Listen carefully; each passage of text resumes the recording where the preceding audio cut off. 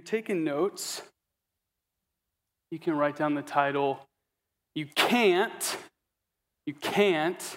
Have Your Cake and Eat It Too. You can't. That baby up there? Look at that little baby eating the cake. Can't have your cake and eat it too. We're going to be in Matthew chapter 20, or not Matthew chapter 24, Matthew chapter 16, verses 24 through 28. As you're turning there, just to give you a little, I wrote this down, my goal tonight is to give you the secret sauce. You're like, who puts sauces in cakes? I don't know. The secret sauce to find satisfaction. The secret sauce to find satisfaction. When I say satisfaction, especially from a biblical understanding of what I think it really means to be satisfied, and you could use a lot of different words, but I think about Adam and Eve prior to the fall. And there's this really cool two words that describe their state. And when you read the Old Testament, we have to understand that the writers were primarily writing about deeper things in people's lives, morality and spiritual state, not so much just primarily naturally and physically, but that mind at that time was thinking about the soul very, very much so. And it says that they were naked and unashamed. Naked and unashamed.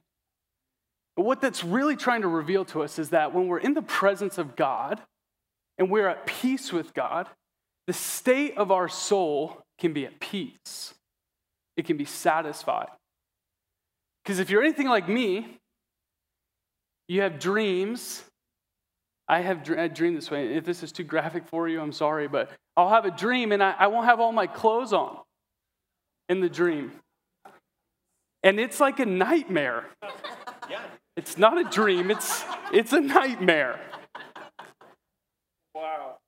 I might not have a job on Monday, but that's all right. I got the point across.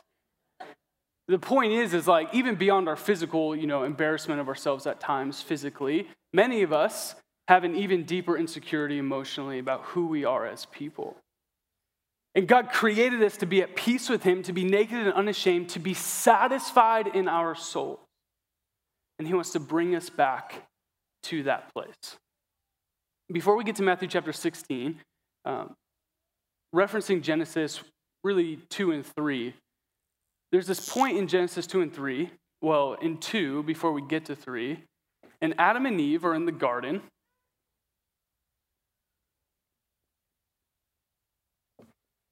And they're with God. God is walking with them. He is present to them. And we often reference doctrinally and theologically that this place, this space in Genesis chapter 2 before the fall in 3 is the ideal state that humanity was created for, to be in God's presence, for it to be uninterrupted, unadulterated, for us to be at peace with God, to be naked and unashamed. But then Adam and Eve, you guys know how the story goes. They sin, right? God gave them all these incredible things to enjoy. He just said, just don't do one thing. All the parents are like, yeah, that's life with my kids. I give them all these things. They just don't do this one thing. And what do? The one thing they were not supposed to. And at that point in time, a division entered into creation.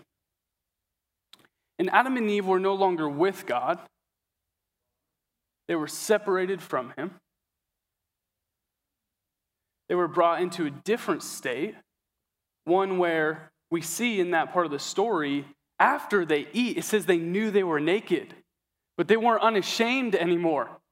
They got all these leaves and they immediately began to cover themselves. They were blaming each other. They were full of shame. They were full of guilt. It's because they were no longer in the state that they were originally created for with God in obedience to Him. Now they've been separated from Him. And we see God creates this division and He seals it up. And Adam and Eve can no longer enter back into God's presence. And what's been going on in humanity since that point in time, whether we consciously or subconsciously recognize it, what humanity, Adam and Eve, we believe that they were literal people, but they, even more so than just their individual lives, they represent the state of humanity in the beginning of it. From that point in time, what humanity has been trying to do is get back to this place. Not just this garden, who knows where, but to be in this state, in this presence, where we're with God, and our souls are satisfied, and we're naked and unashamed. In everything we do, every act, every desire, again, consciously or subconsciously, whether we recognize it or not, what we're trying to do is find peace with our souls. We're trying to be our greatest desires, that we would look in the mirror, so to speak, and look at the person that we see. We see ourselves and not feel insecure, not feel afraid, not feel condemnation and shame, but to look at that person and say, I can stand and look at this person and feel like they're worthy and they're valuable and God has meaning and purpose and significance for their life. Now, if you're anything like me, that happens whether you're actually physically looking at yourself or you're just reflecting on your humanity and your existence and you don't feel that type of confidence. You're often full of, at different times, shame and guilt, fear, or insecurity. What I want to do tonight is give you, again, the secret sauce to go from that place of guilt, insecurity, and shame back to a place of satisfaction where we can stand even in this crazy, wild world, because it's crazy and wild. We named football teams the Raiders, you know what I mean? Like, it's crazy. And they signed people like Antonio Brown, you know what I mean? It's like, oh, come on. But the Patriots stole him, and we're going to tame him. Come on. Anyway, moving on.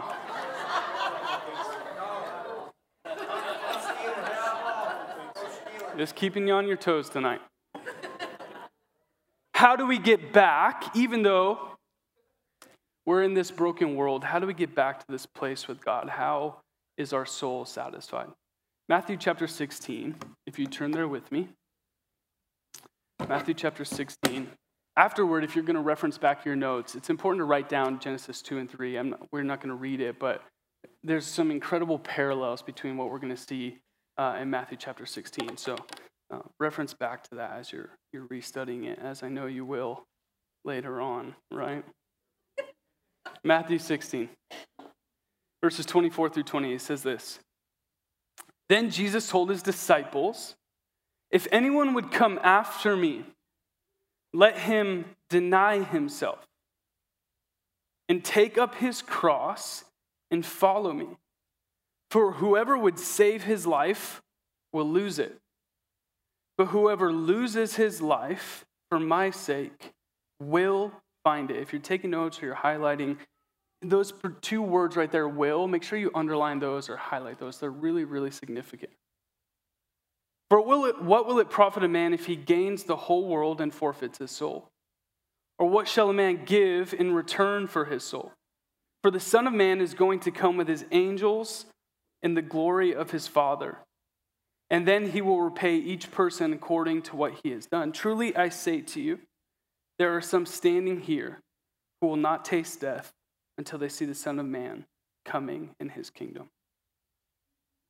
What Jesus is doing here is really important.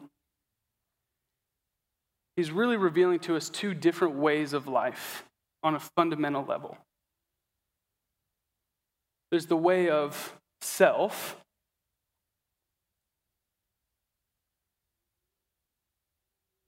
which in our current society, maybe more than ever before, we are deceived.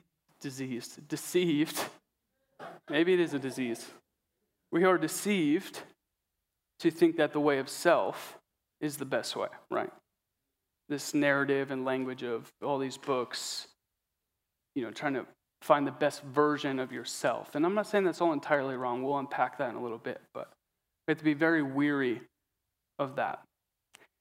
There's the way of self, and then really, there's the way of Jesus.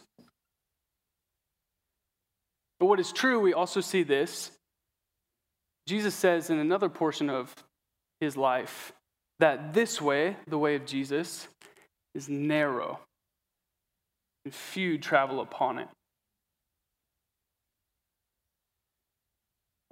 He says it's the one that leads to life.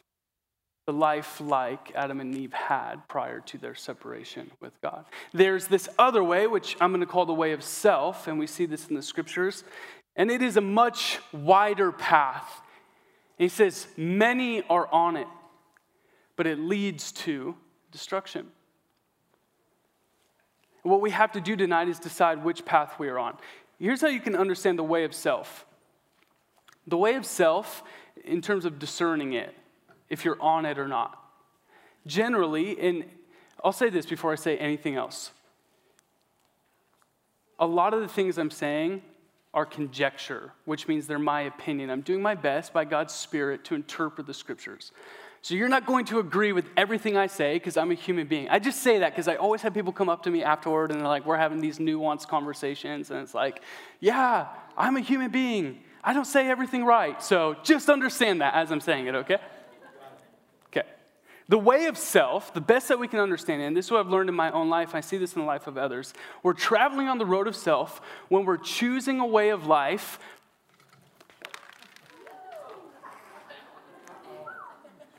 That's the devil trying to confuse me, you know? The way of self often is characterized this way. This is how you can kind of discern if you're on this journey, is if you're seeking immediate pleasure.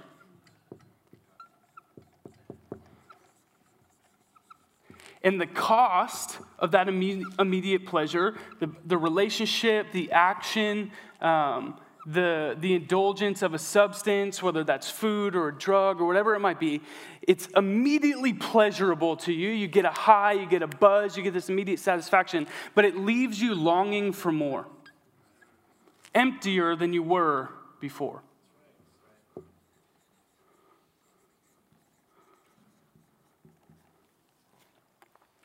Another way to understand the way of self and determine if you're on this way is if there's great destruction relationally in your life. The issue with the way of self is it's a way where you're making decisions and living primarily based on what's best for you, regardless of what it costs other people.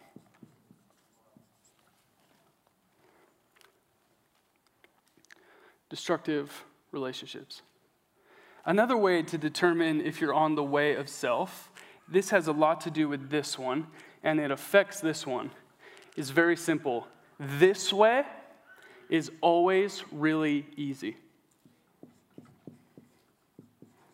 If the things that you're choosing and the decisions you're making are based on what's easiest and quickest, then it's possible you're on the way of self.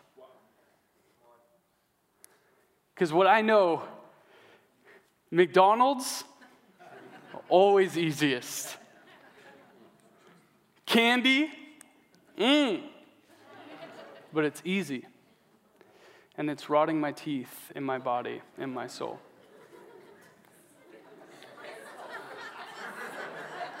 If you don't think there's a connection between the physical world and the spiritual world, then America has deceived us. Another way to determine if you're on the way of self is if your mind and your emotions are constantly confused. And we'll just add the word chaotic. You know why that is? Because all we're thinking about is ourselves. And we were created for community. We were created for much more than just our selfish indulgences. So when we're just consumed and motivated by what's best for us, our mind and our soul is not consistent and in alignment with what we were originally created for. So it's confused and it feels chaotic and it feels empty. And then that causes destruction and it leaves us longing for more. Let me see what else I wrote down. You know, if you're on the path of self, if you're constantly wondering, what your purpose is.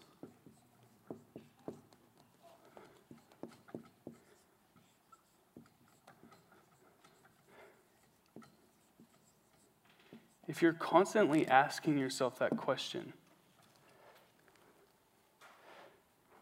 it's probably because all you can see is yourself, and you can't see the people around you who you can serve and love and care for, which is your purpose. Like, let's not overthink God's will and purpose in our life. It's very simple. Love Him and love the people around us.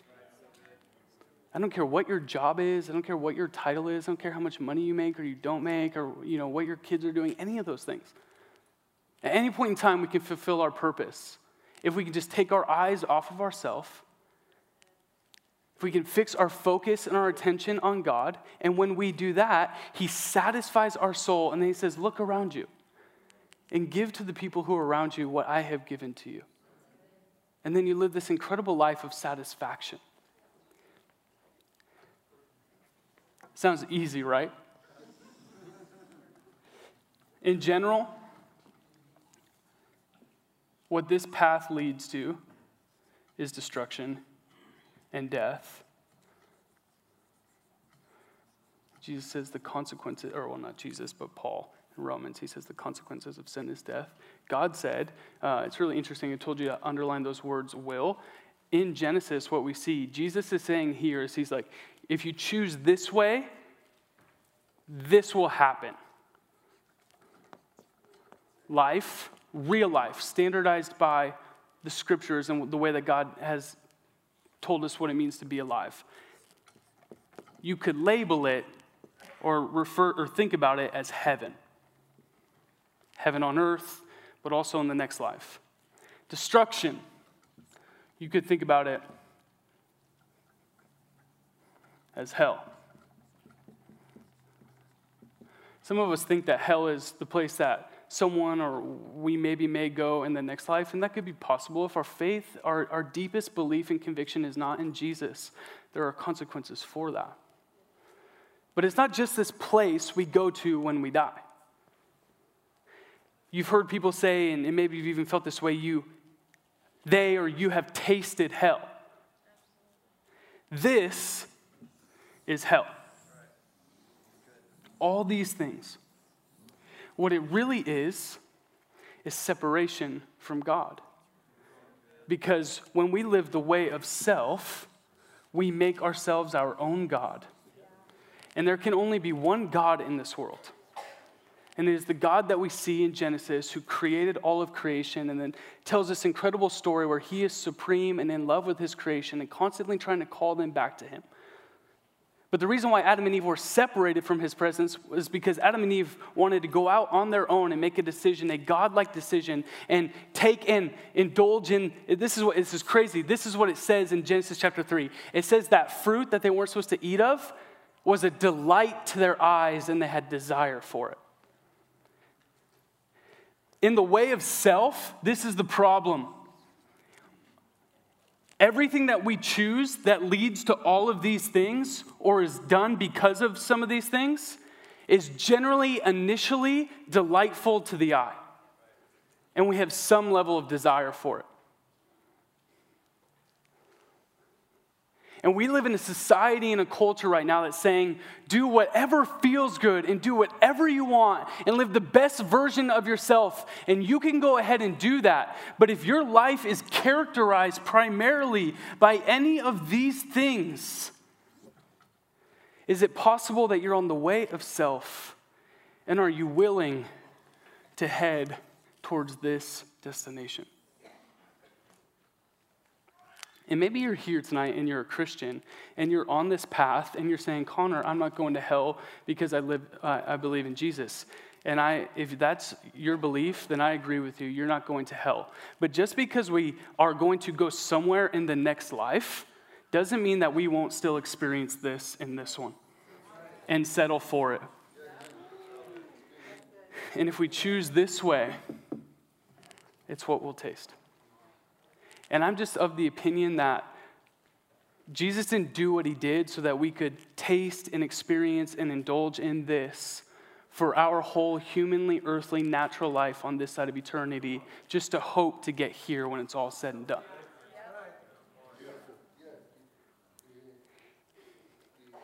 Because he invites us on this way. He says, if any of you are going to follow me. Now here's what we have to know about the way of Jesus. A couple just distinctives. One, it's really hard. And if you think it's been hard, it's possible it's going to get harder.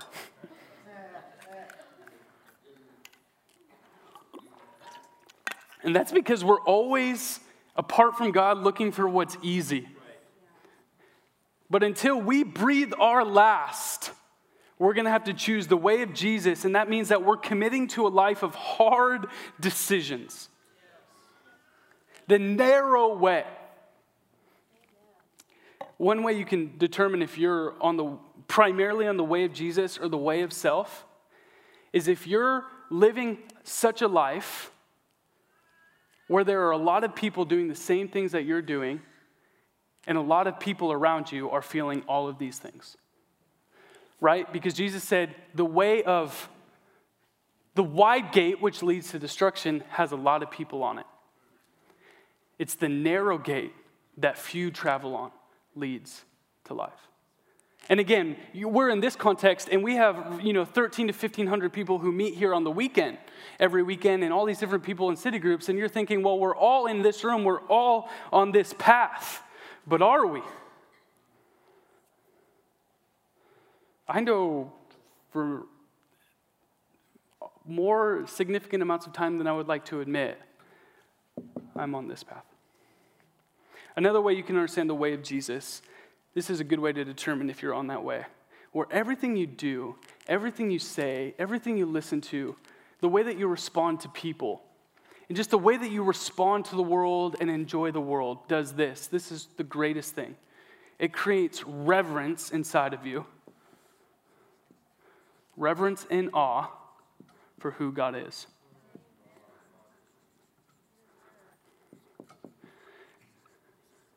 Like, I want to be around people, and I want to watch things, and I want to listen to things, and I want to think in such a way where I'm just consumed with the goodness and the sovereignty and the narrative, the story of Jesus. And my life is just constantly, even when I'm doing all these different things, whether it's something simple like washing the dishes, which consumes a lot of my time, or, in meetings, whatever it might be, whatever, no matter how mundane or no matter how assumingly spiritual, I just want to be in awe of who God is.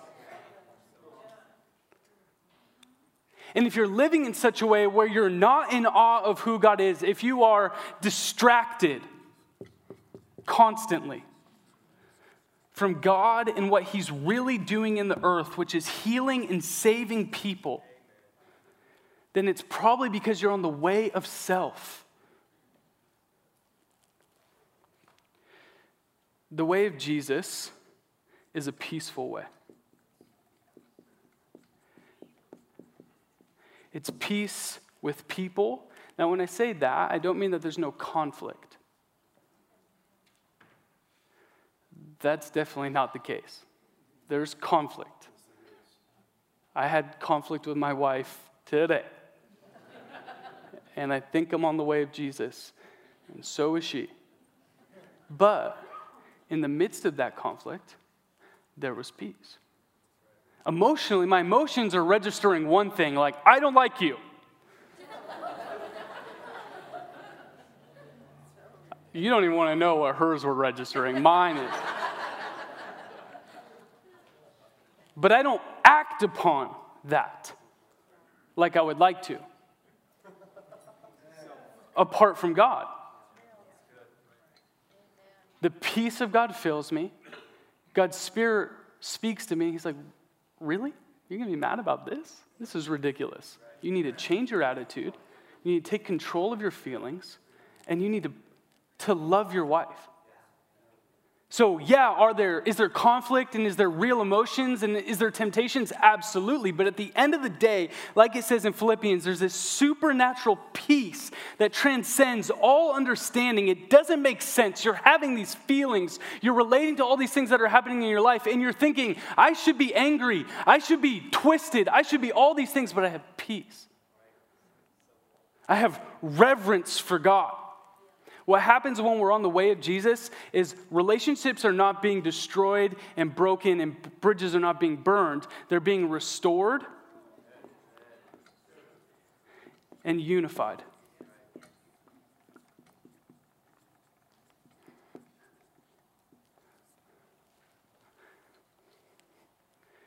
When you're on the way of Jesus, I'm not going to keep writing all this stuff, but no matter what's going on, even if your job is taken from you, or the approval of man is taken from you, you recognize, I have purpose. Like no matter what, because we often base our purpose and our meaning and our significance when we're motivated by ourselves, based on labels and titles and circumstances. But all those things can be taken away. So why should we put our faith and our trust and our security in things that are taken away? The right answer is we shouldn't, but we do. But that's when we're motivated by our selfish desires and we try to play God in our life. But when we're on the way of Jesus, like happened in Jesus' life, no matter what happens to us or what comes against us, we stand confident that there's a purpose and a significance to my life, and it's to love others, and it's to reconcile people back to God. And no matter who tries to come in between me and my mission, no matter what happens, I will see it through and I will accomplish it. Now, the problem, and this is where the title comes from, you can't have your cake and eat it too. The problem in our society is we think we can indulge in all of this and have all of this and have this too.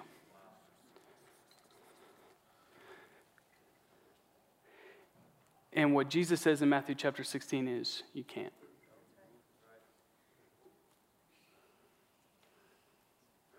For instance, it's City Group weekend. All of us in here, whether you would consciously say it or not, or maybe, I don't know where you're at emotionally, but all of us want deep, meaningful relationships with people. And we want freedom in our life.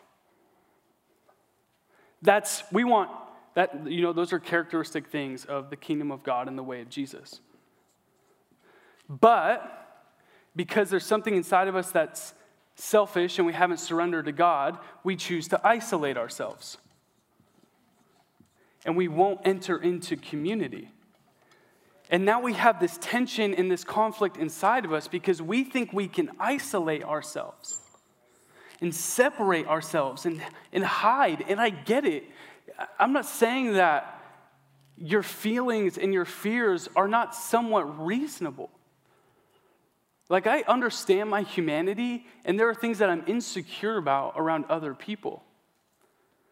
But I want freedom more than I'm willing to tolerate my insecurities.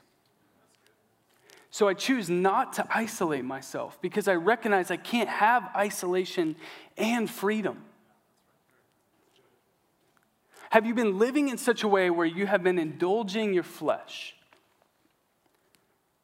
You've been choosing and doing and thinking in such a way that's motivated by everything you can gain, no matter what it costs anyone else around you. Thinking that you're going to inherit all the things that you truly hope for, that God has for you. And if you have been doing that, and you've been feeling all of these things, and you've been wondering why, even though you show up to church, here's the deception. In our culture and society, we can be a Christian and be on this path really, really easily.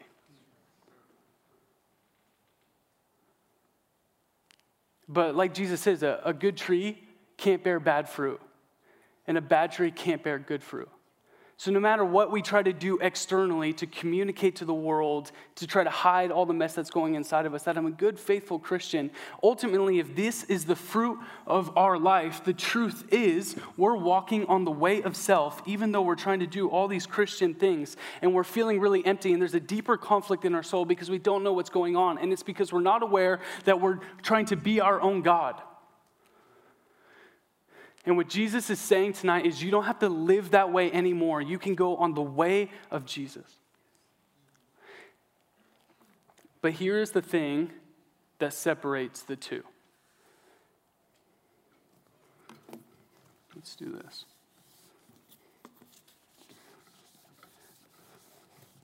I was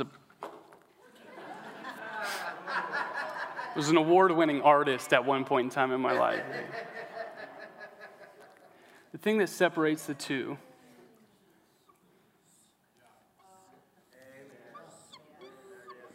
is the cross. That's like yeah, never mind. Thank you, Chase. You're on the way of Jesus, my friend. What the cross is symbolic of, we're all very familiar with the cross. It's such an icon in our culture. There's not a shortage of crosses and familiarity with it. I think sometimes we like the idea of the cross, the icon of it, but are we really aware of the theology and the philosophy of the cross?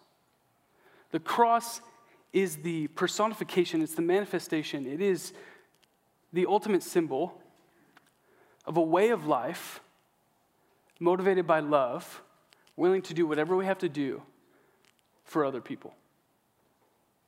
If Jesus was selfish, he would have not gone there.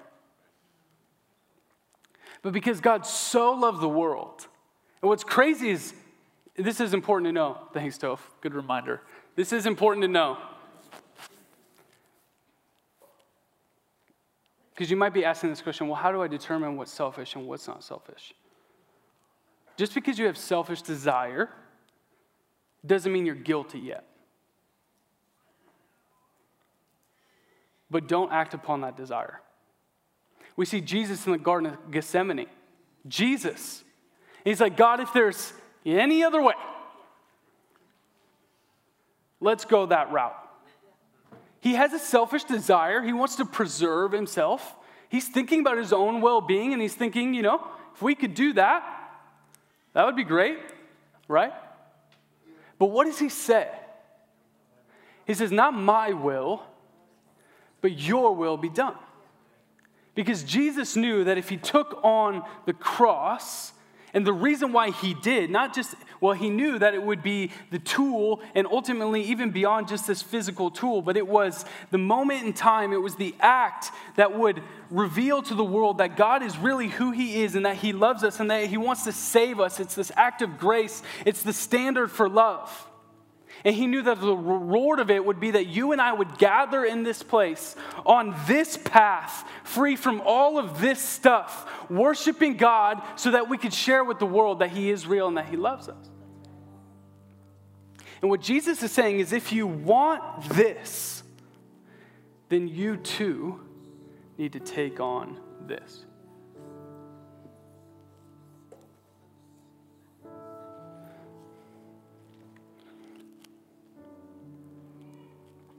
Couple of practical things.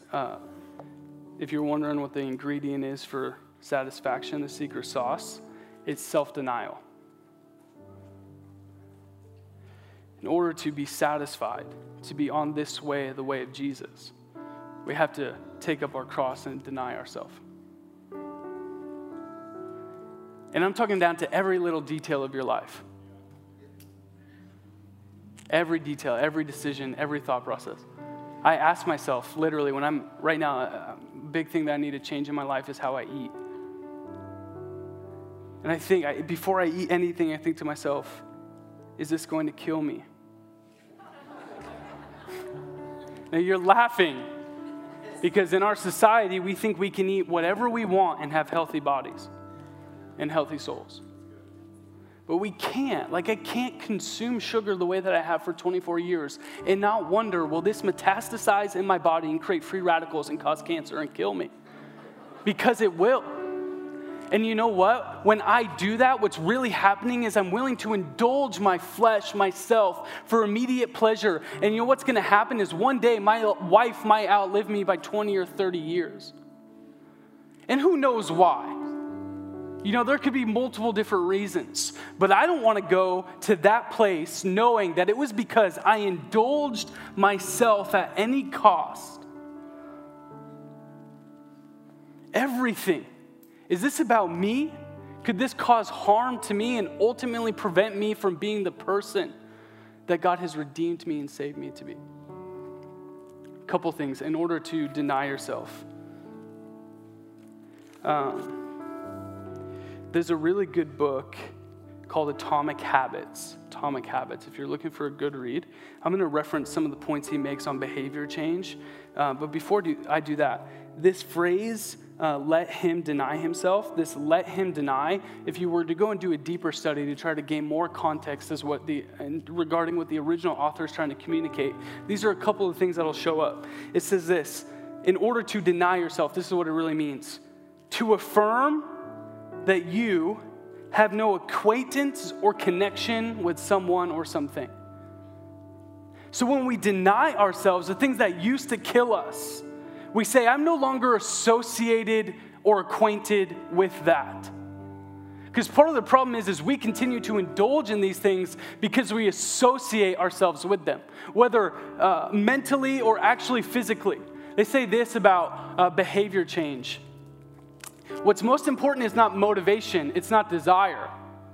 If you've ever been addicted to a substance, whether, again, that's food or a drug or alcohol, or you've been codependent on people, it's generally not that you have a lack of desire and awareness that something's wrong. It's that you haven't changed your environment. There's a study, 40% of the soldiers who went off to Vietnam tried heroin at least once. 28% of them were addicted to it. 90% of those 28% who were addicted, when they got home back to the States overnight, never used heroin again. Now, if you know anything about heroin, that's a miracle. In our society, in our country, 90% of the people who get addicted after they try to get sobriety end up back in their addiction. And it's because they didn't change their environment.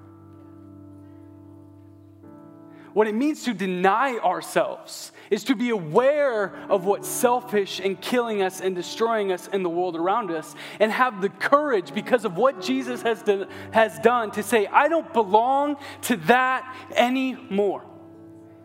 I don't have to entertain these people. I don't have to search for their approval anymore. I can separate myself. I can remove myself. And if you really want to get free, how badly and how willing are you to do that? Because what we know is if we can not acquaint ourselves, if we can not associate with ourselves anymore, if we can deny ourselves, Jesus' promise, he says you will save your life. You will. It's promised, it's guaranteed, but we have to do the part of self-denial. A couple things. Will you give me a couple more minutes? Okay.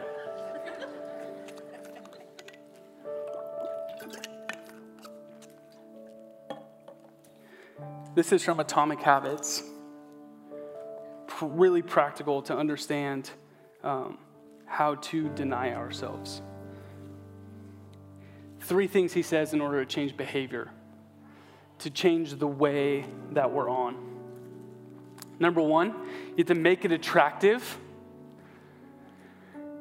And so the good behavior that you want, you have to make it attractive. The bad behavior, or the bad thing that you're associated with, that's selfish, that you're indulging in, you have to make that unattractive.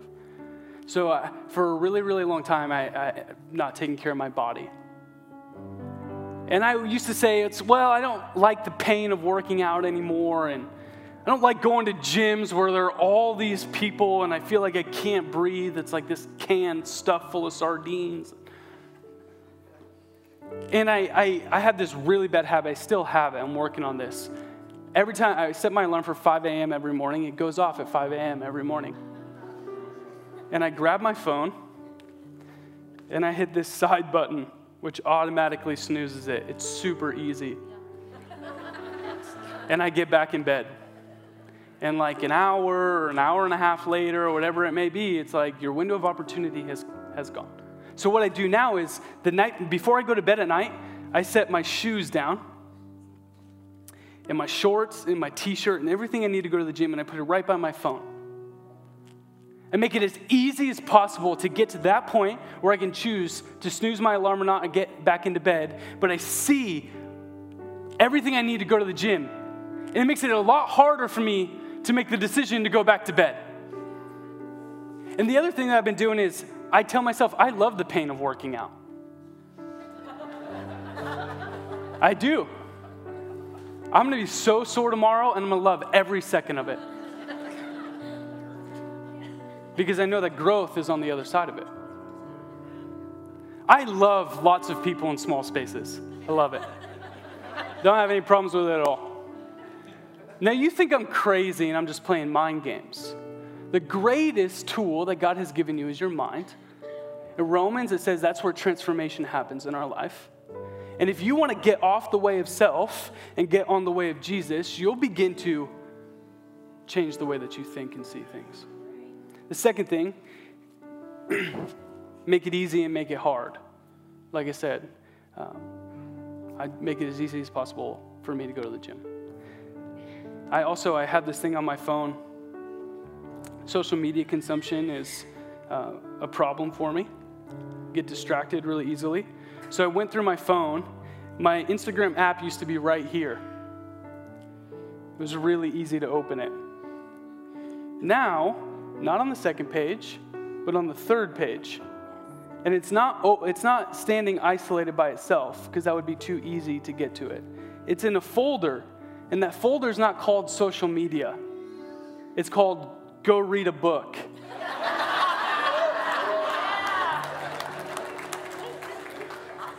Because realistically, I consume social media because I have like a fear of missing out. I'm looking for the approval of man, and I just like want to escape. I need to change my behavior. I need to get off the way of self. But in order to do it, I have to make it harder. And this is the last thing. He says you have to understand the reward of the behavior that you want and understand the consequence of the behavior that you don't want. That's the biggest thing. We think that if we go down this path, that we'll have this reward. We have to understand that if we go down this path, even if we scrape by at judgment, then we've totally missed what God has for us. This is an intersection. The only way prior to this was this. And then God put Jesus on the cross so that heaven could intersect with earth. But the only way to experience this is if we deny ourselves and take up our crosses and inherit the kingdom of God and eternal life that God has for us. How bad do you want it? And is it worth it? You stand.